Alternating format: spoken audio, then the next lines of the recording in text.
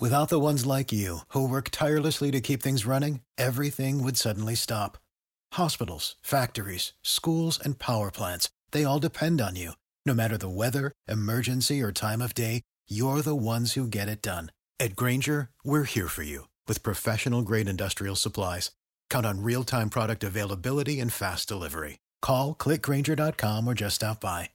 Grainger, for the ones who get it done.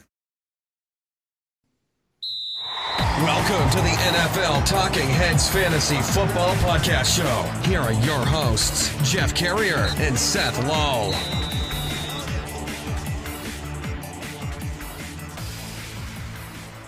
Hello, everyone, and welcome back to the NFL Talking Heads Fantasy Football Podcast Show. Back for another great episode. Week 1 is in the books, and we are here to talk about it. I am your host, Jeff Carrier. He is Seth Lowe. Seth, let's get right into it. I wanted to cover in this episode three main overarching topics. One, what are some of our observations, takeaways from week 1?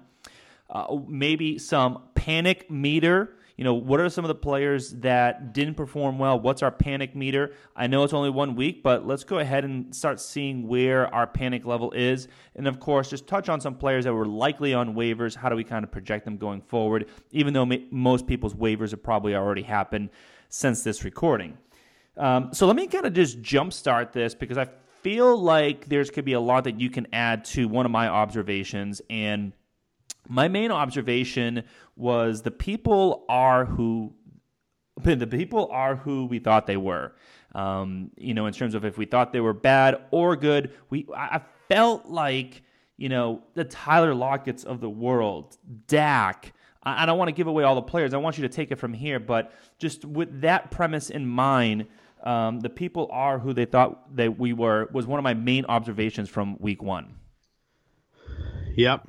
I think Dak being a really good example. I mean, Dallas on paper looks like they were on, they're going to have one of the best offenses this year, but we wanted to see how it looks. We wanted to see CeeDee Lamb in his second season, and he was being drafted in the third round. Can he live up to that? How does Dak look? Is Dak healthy?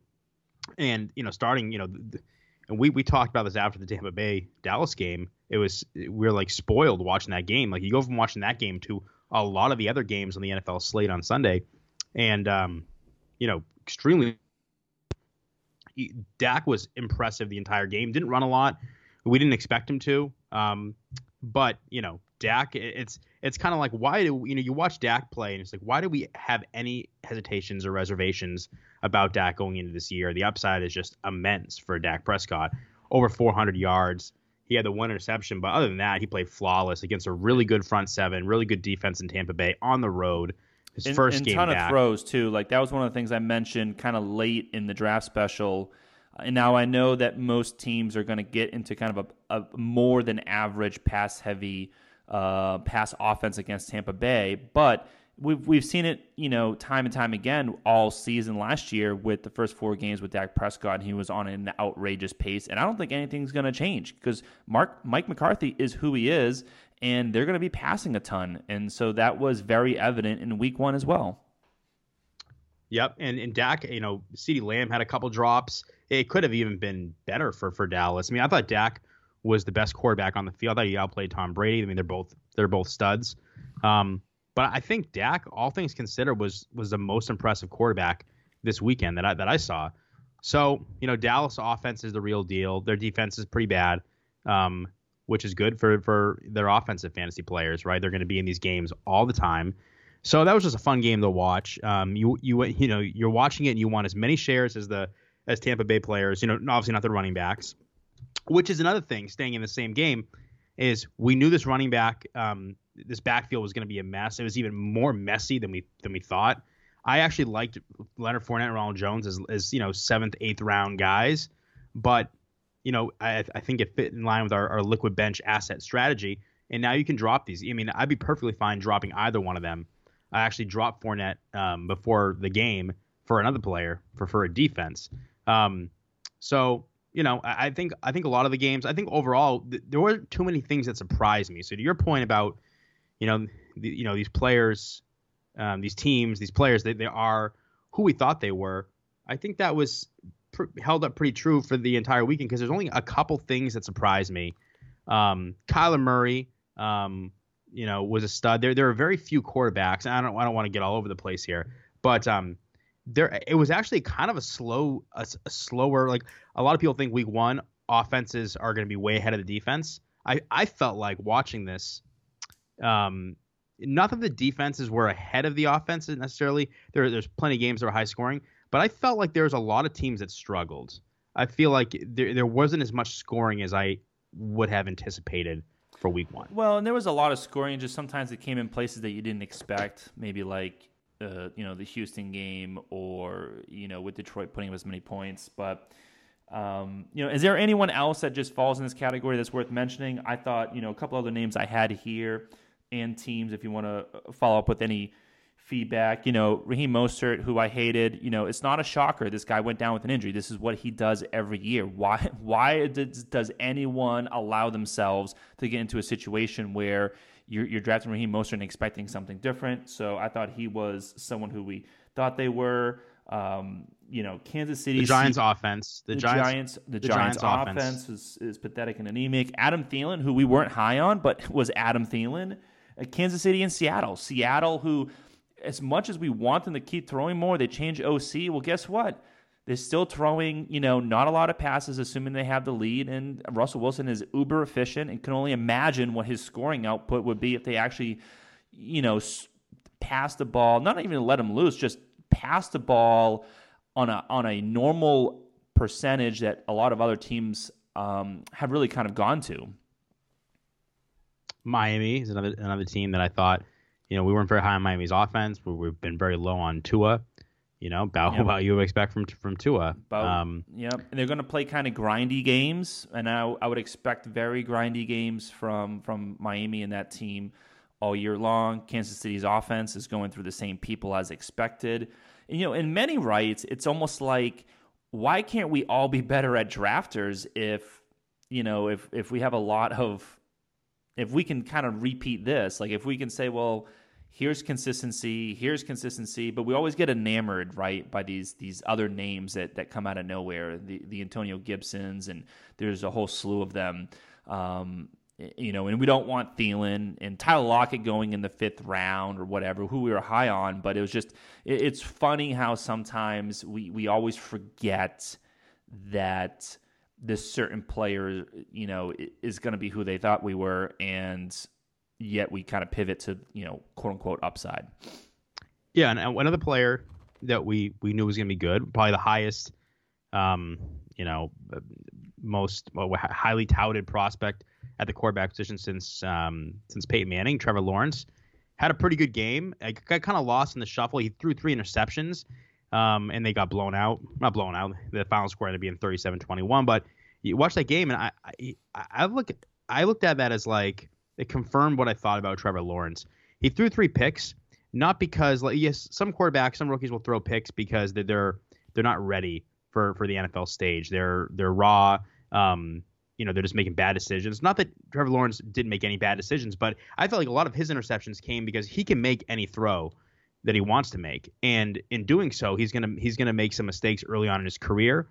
But he was throwing the ball all over the place, 332 passing yards. Their defense is so bad, right? So Trevor Lawrence is going to be in these games. I think Trevor Lawrence is going to be a stud. We liked him a lot as one of those quarterbacks, especially in 2 quarterback leagues, right? That you can get in the middle rounds if you don't want to pay up for one of the premium quarterbacks. So I think Trevor Lawrence, was just performed as advertised. And I will point out too, DJ Chark, 12 targets, led the team in targets, caught a touchdown. So good day for my boy DJ Chark. All right, what's an observation that you had? So, man, there's a lot. I think one of the I think one of the ones, like I already mentioned, is a lot of these quarterbacks really struggled. So outside of Kyler Murray and Jalen Hurts, a lot of the running quarterbacks did really well. But you look at like Josh Allen had a rough day. He was playing Pittsburgh, but he had a rough day. You look at Ryan Tannehill had a disastrous day. Let's just touch on those 2 real quick, because both of those are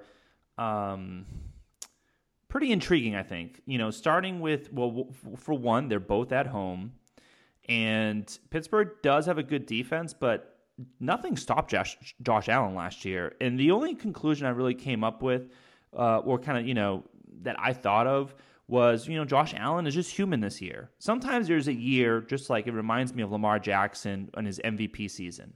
Following up, he still had a good year in terms of, a normal quarterback season in rushing, but it wasn't a, just unhuman year. Maybe Josh Allen's just human this year, whereas last year he wasn't. He wouldn't have been phased at home, against an on-the-road Pittsburgh defense. I don't think that would have happened last year. Now, I'm not concerned about Josh Allen whatsoever. I'm just basically saying that he's human. Yeah. Yep, there's potentially. I think part of it is I think Pittsburgh's defense is just a little better. They're really good. And, to your point, he is human. I like how he still had 9 carries. Like, he still rushed the ball 9 times, 44 yards.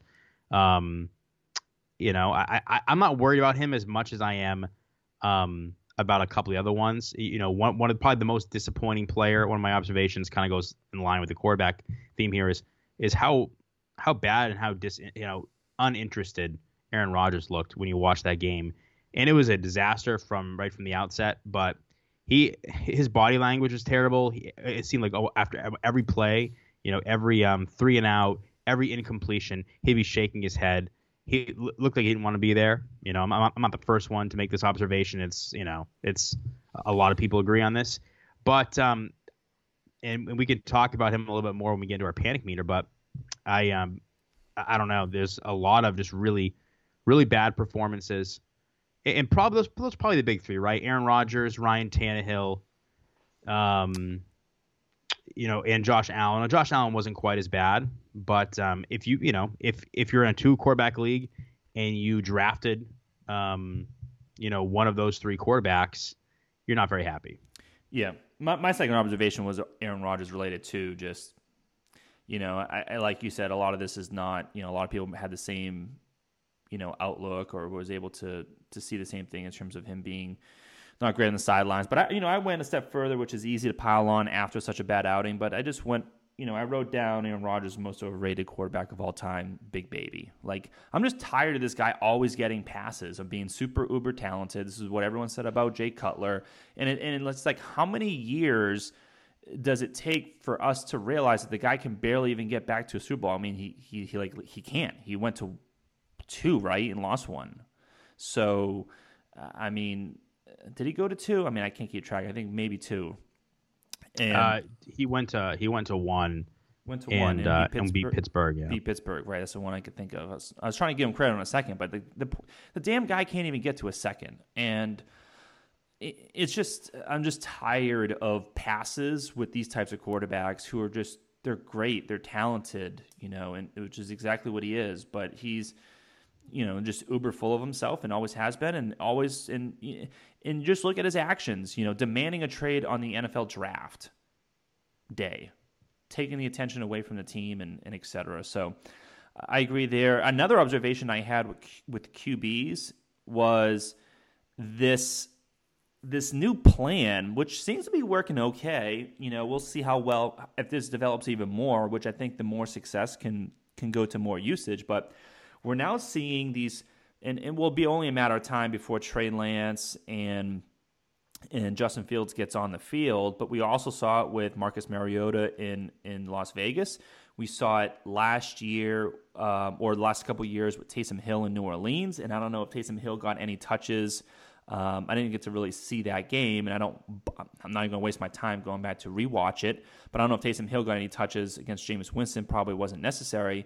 But we're seeing this scenario where it's becoming more comfortable in the high percentage rate of success with these backup quarterbacks coming in who have a different skill set than the main quarterback being used productively. And it almost seems like a college gimmick when New Orleans are doing it, but now that you see more quarterbacks doing it, I can almost see something where, these certain quarterbacks, or these certain teams, should I say, they're going to go and draft. It's getting like a specialty kick returner. Like instead of putting Trevor Lawrence in a bad spot or maybe Baker who can't do something very specific, let's bring in this guy on 3rd down and 1 and make it really difficult for the defense to stop at 3rd down and 1 or near the goal line in the red zone in these certain spots. Like, why not go get the specialty person who you can draft in the 4th round who has a little bit of ability to throw because he played at a small college? I could see this becoming a little bit of a specialty role because, 3rd down conversions in red zone is so important in the NFL. This could develop into something more, maybe not right now, but because of what we're seeing with Fields and Lance, and again, even like that small role that Marcus Mariota played, it was successful. And this also prevents those quarterbacks from getting in a position of maybe injuring themselves. Yeah, and I think if they use them and it works, then they look like geniuses. If it doesn't work, I think I agree. Like, I liked how they brought in Trey Lance, the Niners did, and he threw a touchdown pass. I like when the Bears brought in Justin Fields, and it was a passing play. It's like, as opposed to them bringing them in and the defense knows, okay, they're just going to run. It's going to be a quarterback draw. But it's also a multifaceted option play. Like, the defense has been so tuned to in the past where, you had Taysom Hill and he only ran it. To your point, it was like, okay, well, why can't that be easier to stop? Well, now if you bring someone in and they have the ability or the option to read what the defense is giving them and either run or pass, that's where I think the success can come in. I mean, even someone like New England, let's say they still had Cam Newton, but it's a 3rd down and 1. We saw New England on several occasions not be able to convert a 3rd down and 1 by handing it off. Like the running play just took a little too long. And what if they had Cam Newton in there and they just went full QB blast?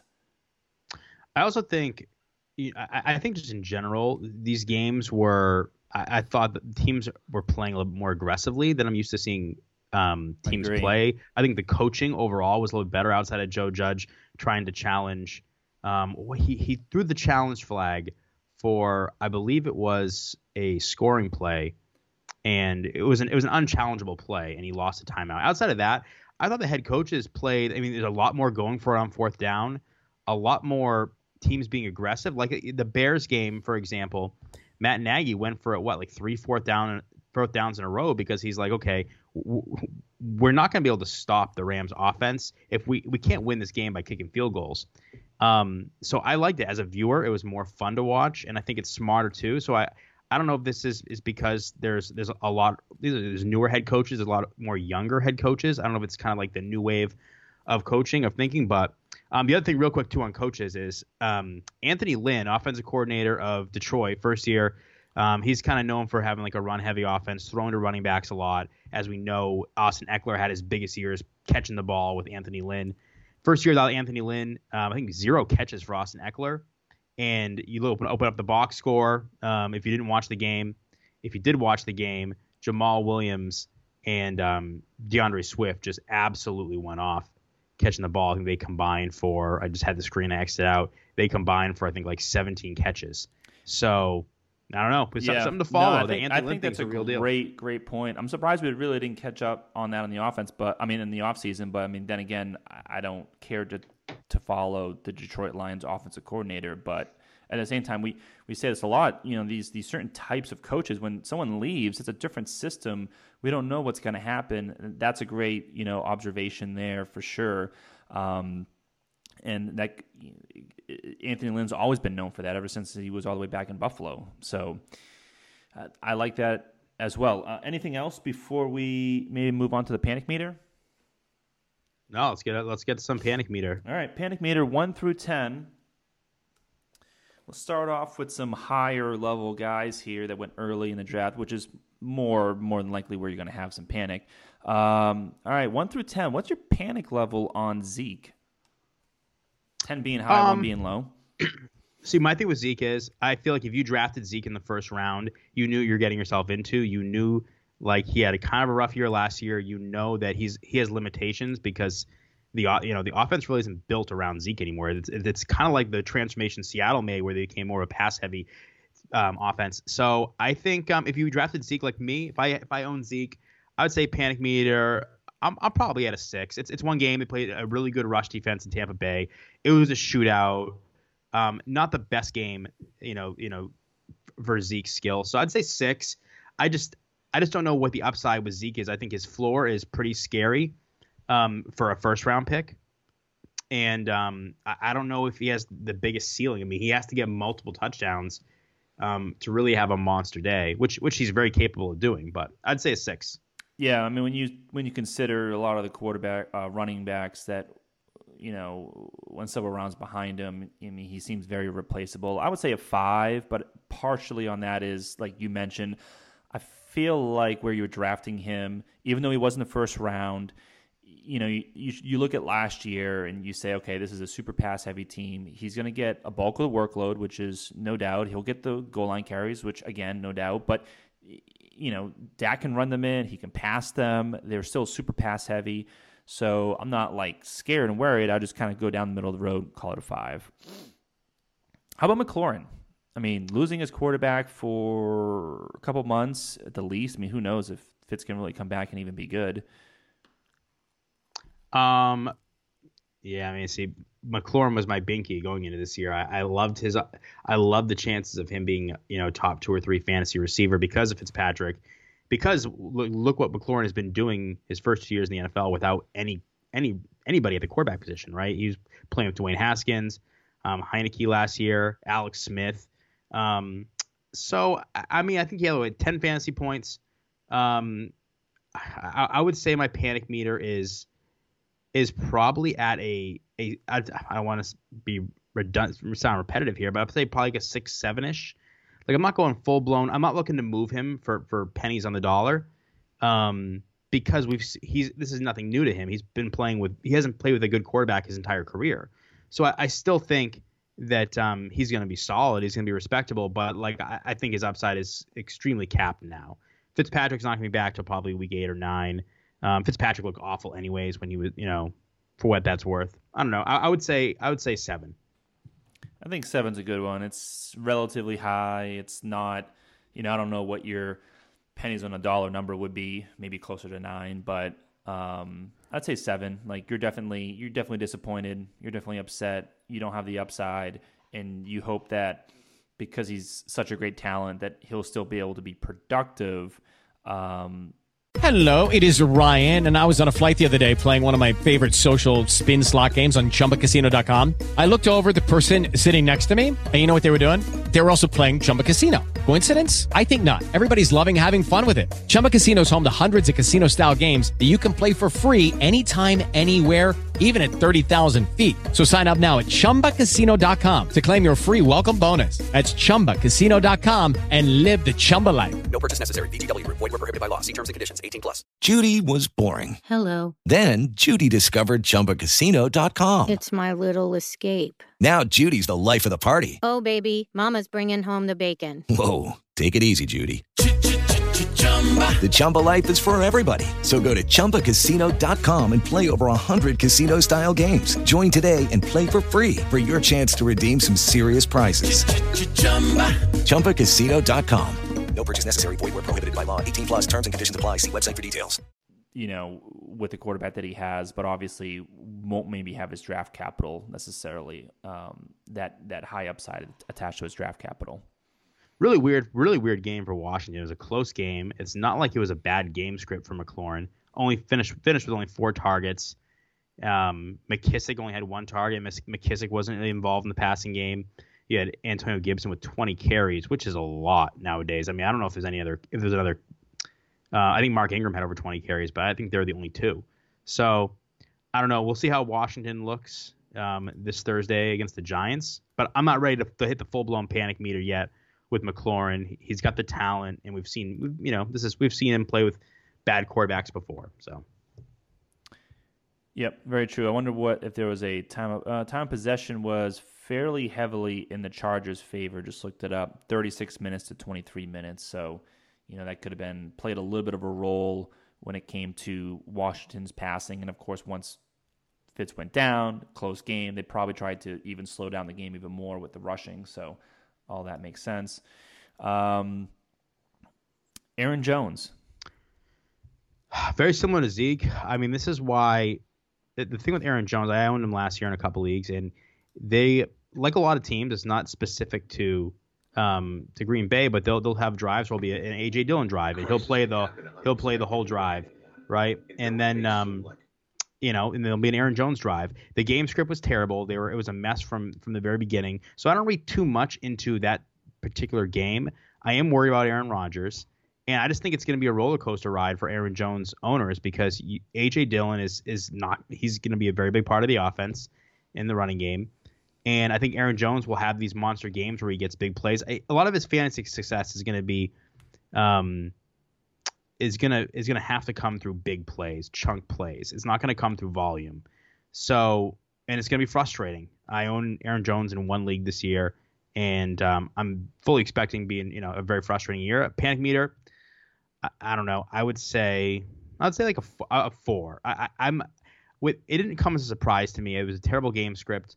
And I think you drafted Aaron Jones because of upside, albeit you drafted him in the top 15, right? So, but there's plenty of other running backs. There wasn't a lot of running backs outside of McCaffrey and like Dalvin Cook that really, put in dazzling performances. Once again, the running backs just continue to find ways to make you say, one day will we just start drafting wide receivers in the first round?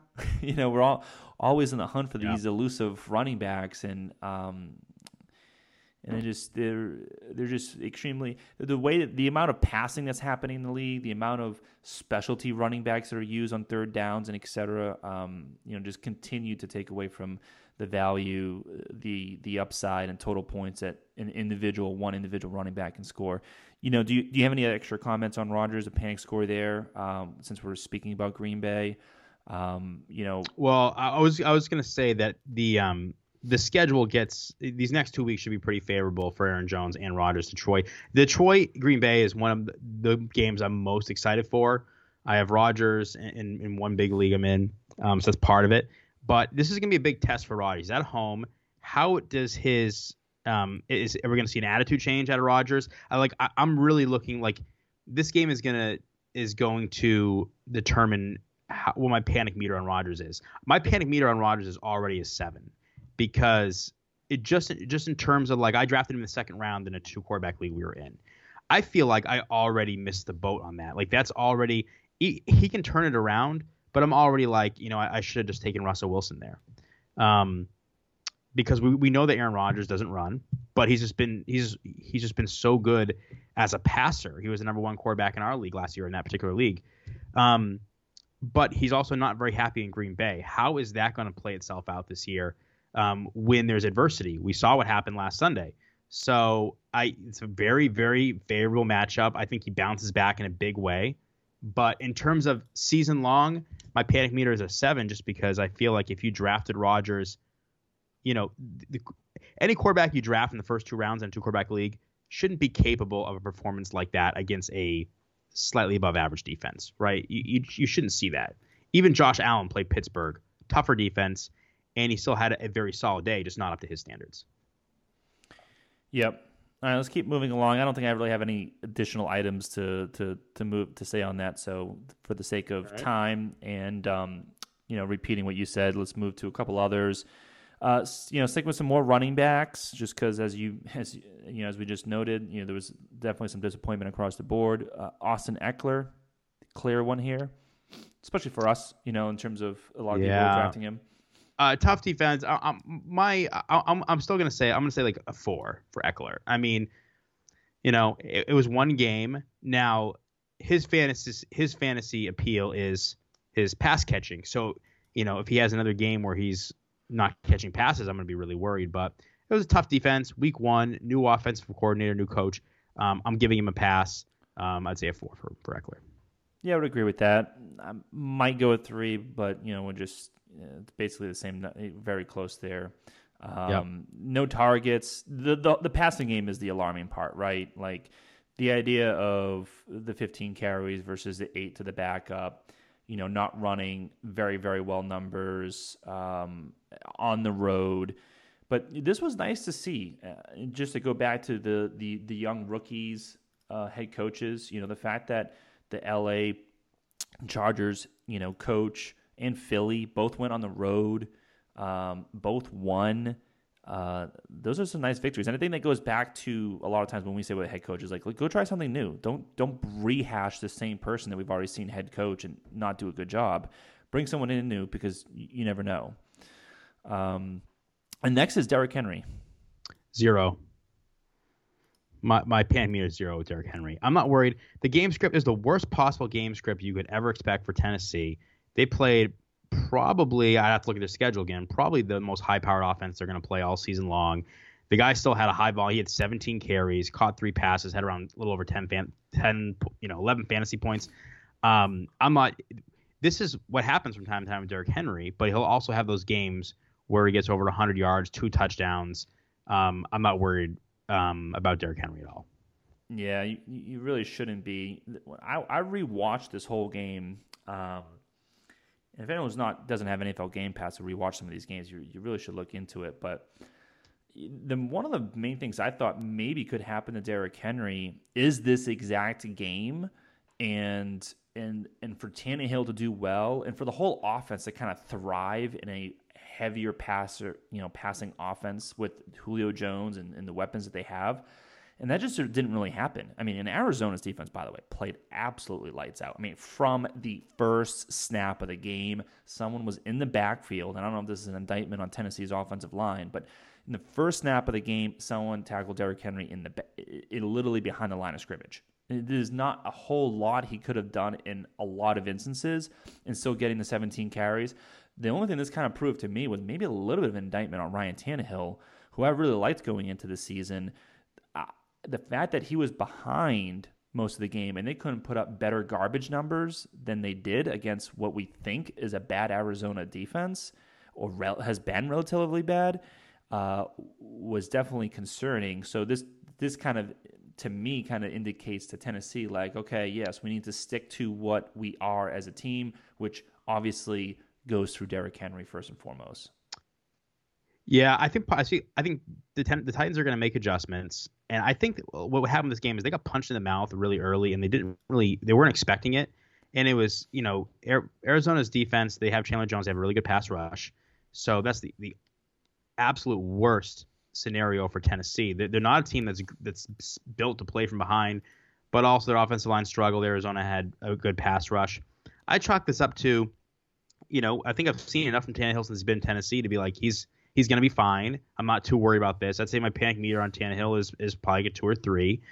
And you look at their schedule coming up. They got Seattle, then they got Indy, then they got the Jets, then they have Jacksonville, then Buffalo, and then KC, who just gave up a ton of yards both on the ground and in the passing game to Cleveland, a much inferior offense to Tennessee. So I think Tennessee's schedule is definitely going to help them get back on track the next few weeks.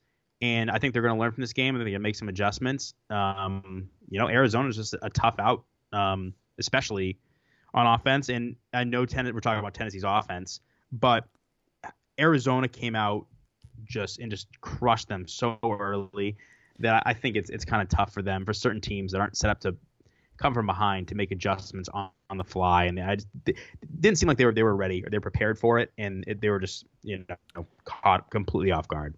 100%. And I don't have any panic level on Tannehill either. I just thought maybe there'd be a little bit more upside in the passing game this year, and this would have been the spot to kind of showcase that, and it's just not there. They are a little bit of who we thought they were, in this case with Tennessee. We see this sometimes early in the year, and we don't know, is it the offense or was it the defense of Arizona? This might be a time to, if Arizona can go on the road and do this to Tennessee's offense, who we know has consistently played very well against almost any off defense in the past couple of years. I don't know if they're still sitting on waivers for whatever reason, or if someone's playing the obviously week to week waiver pickups. They clearly could maybe be a big play this year if that's what they did to Tennessee's offense at home. I got one for you. All right, shoot. And it's Atlanta in general. So I know Matt Ryan hasn't been the same for the last couple of years. Nobody expects Atlanta to be world beaters, but they played what we thought was going to be a very, very fantasy-friendly defense for them to play against. Thought a lot of their players would have good games. Calvin Ridley caught 3 balls in the opening drive, finished with 5 catches for 51 yards. Kyle Pitts, 4 catches, 31 yards. Mike Davis, 15 carries, but couldn't get in the end zone. And ended up with 10 fantasy points. Russell Gage, 0 catches on the day. Matt Ryan, obviously 0 touchdown passes, threw for under 200 yards. What's your panic meter with all things Atlanta? In terms of like their fantasy players. I would have Calvin to Ridley. Say, I would Kyle have to Pitts, say, no. like, generally speaking, it might differ depending on the player, but like I would be like a 9 at least. I mean, I think Calvin Ridley will get his own on certain games, but I don't know why it couldn't have been this game at the same time, right? And so, and if we're going to include Calvin Ridley's draft capital, I think it has to be an easy 9 across the board. Like Matt Ryan's not startable in almost any matchup, including 2 quarterback leagues. Like who would you rather start next week, Matt Ryan or Teddy Bridgewater? Teddy Bridgewater. You know, Matt Ryan's down in the Daniel Jones category. Is that too harsh or no? I don't know. I mean, the guy literally just threw for 164 passing yards and 0 touchdowns against Philly. Yeah, I mean, you're not going to see him play much worse defenses than Philadelphia. He hasn't thrown for 30 touchdowns the past couple seasons. They just lost Julio Jones. You know, I think there's already a lot of he doesn't run, right? So you're not going to get any rushing yards out of him. And the offense just isn't the same. Like the days of Matt Ryan throwing for over 300 yards and 3-4 touchdowns are long gone. I think he's not rosterable in 1 quarterback leagues. And in 2 quarterback leagues, after this game, you better have a good third option because you don't want to have to rely on Matt Ryan week in and week out. Calvin Ridley, I think, is I'm not too worried about him. It's a little early, but everybody else in that offense, it's not an offense that you want many players. I don't think I would want one. I mean, Kyle Pitts did get 8 targets, and so he's a tight end. So that could be one where you're like, okay, you know what? If the potential worst case scenario is this like 7 points, then maybe that's not too bad because again, he's a tight end. But yeah, I don't want anyone. It was a real. And they play they play the Buccaneers this week too, so that's not a good matchup. You know, everybody bench your Atlanta players if you have them in your lineup. Oh yeah, 100%. Anyone else left on your panic side? Those are all the names I had. I know you just brought up the Atlanta. Anyone else on panic? Trying to think of any of the big ones that come to mind. Like, 'cause there's some players that had slightly off games, like DK Metcalf, but he's not even worth mentioning. No, there's a lot of like about him. Yeah, and there's a lot of like other middle round wide receivers that I think we can talk about next week when we start getting closer to is this a trend or not a trend? Here's one, Saquon Barkley. Yeah, I mean, I know you don't like him, but there's a lot of people that drafted him in the top 15 or at least in the second round. Who is Denver playing this upcoming week? Can we find that out real quick here? Let's go week 2.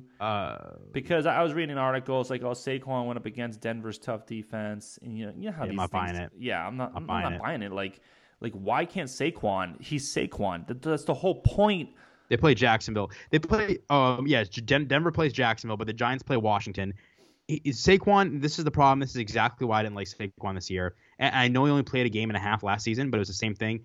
He's not going to catch a lot of passes as much as we thought. He, based on his rookie and sophomore years, he caught 1 pass, and he had 10 carries for 26 yards. Like their offensive line is still bad. Their offense is inefficient. Yeah, like why can't he be catching passes? Like at least Christian McCaffrey during the first half was involved in the offense and throwing him the ball. That's the whole point of Saquon Barkley is you catch passes and then.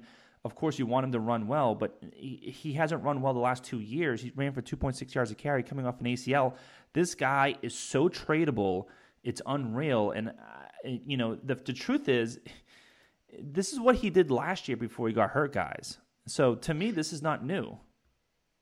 Yep. I think now is the time to trade Barkley. Some people – it depends on the people in your league. There's a lot of fantasy owners that are rational. Maybe they like Saquon. And they're like, oh wow, this is a great opportunity for me to get him at a little bit of a discount, but you don't have to trade him away at a big discount, this early either. And he's playing Washington, not a good matchup either. Now's the time to trade Barkley. So yeah, that's where I put a 10 panic meter. But we didn't like Barkley to begin with, so for us, it's like we're not really surprised by this. Right. All right, just a couple thoughts. The waiver wire was very thin after a week 1, right? Like normally normally I feel like it's a lot juicier after a week one. A lot of surprises and a lot of people coming out of nowhere, maybe some bigger type injuries, real major injuries were one shocking, Raheem Mostert. So that just leaves more unknownness when it comes to the San Francisco running backfield, which is common in Ryan Fitzpatrick. So the pickups were light. Elijah Mitchell was probably the number one pickup. How would you approach this San Fran backfield now that we had Sermon inactive week one? I guess Sherman came out and said, Hasty and Mitchell clearly beat out Sermon in training camp, which is, super alarming, clearly, of anyone who drafted Sermon and the fact that they drafted him in the third round. Yeah, it's still early. In terms of Elijah Mitchell, I say I'm pretty skeptical long term on him being I don't want to get sucked into his performance against Detroit. I do think Sermon will play a factor. I'm not reading too much into him being. It's not a great sign, but I also how many times have we seen a player be a healthy scratch and then leapfrog whoever played in replace of them, and all of a sudden they're the starter, or they're playing they're playing a meaningful role. So I don't know if I was really struggling at running back, I'd be perfectly fine spending 20% or more of my fab budget for Elijah Mitchell. He's being drafted. He's being picked off waivers in every single league. So at this point, when people listen to this podcast, somebody in your league already owns him. Maybe you own him. Maybe somebody else does. I think he definitely has upside, but I would definitely be reluctant to expend more than 20% of my fab budget on him. Would you spend more, the same, or less, the three options, if you had Sermon on your team? More. Oh, yeah, definitely more. Yep, I agree. And maybe that's silly because either way, it's if you have Sermon, if you have, I don't know. But I do think if you have Sermon, you do have that security blanket. You're okay, I'm guaranteed to get one of these running backs. And what we see from San Fran is they're just a ground and pound, run the ball type of team. I think Jimmy G he had one touchdown pass in the game. I know Trey Lance threw a touchdown. I think Jimmy G had a touchdown pass to Debo. But very, very average game for Jimmy G. Pretty bad game. In a game in which they scored 40 plus points. So, the writing's on the wall there, obviously. Yeah, I agree. It's going to be, I think, short term, as in a week or two, because that's about max you can give any type of San Fran running back. And then we can barely even read into what maybe Shanahan says during the week. But you probably okay throwing him in a flex spot, where Sermon you can't. Hasty didn't get any touches, but who knows? Jeff Wilson comes back in 5-6 plus weeks, so then you have to deal with him. I mean, it's just like you said, long term, it's really tough to really commit and pay too much for one of these guys, or go trade for them. Regardless if you're paying fab budget or you're paying up in trade, because it just inevitably someone else will get hurt. Inevitably, someone else has the hot hand for that particular game for no explicit reason. And until Shanahan does anything differently, just like Anthony Lynn with passing the running backs, we have to believe that it's going to be the same of what we've seen before. Yep. All right, I think that's going to wrap up our episode, Seth. Overall, week one, in a couple words, what are your general thoughts in a short sentence, couple words of what week one was? Sloppy, a lot of sloppy play. It's weird. I thought the coaching was good, and I thought that the games were fairly fun. Really, there weren't too many duds, but I thought the play was sloppy. Like we saw in the Raiders game, that game was really sloppy.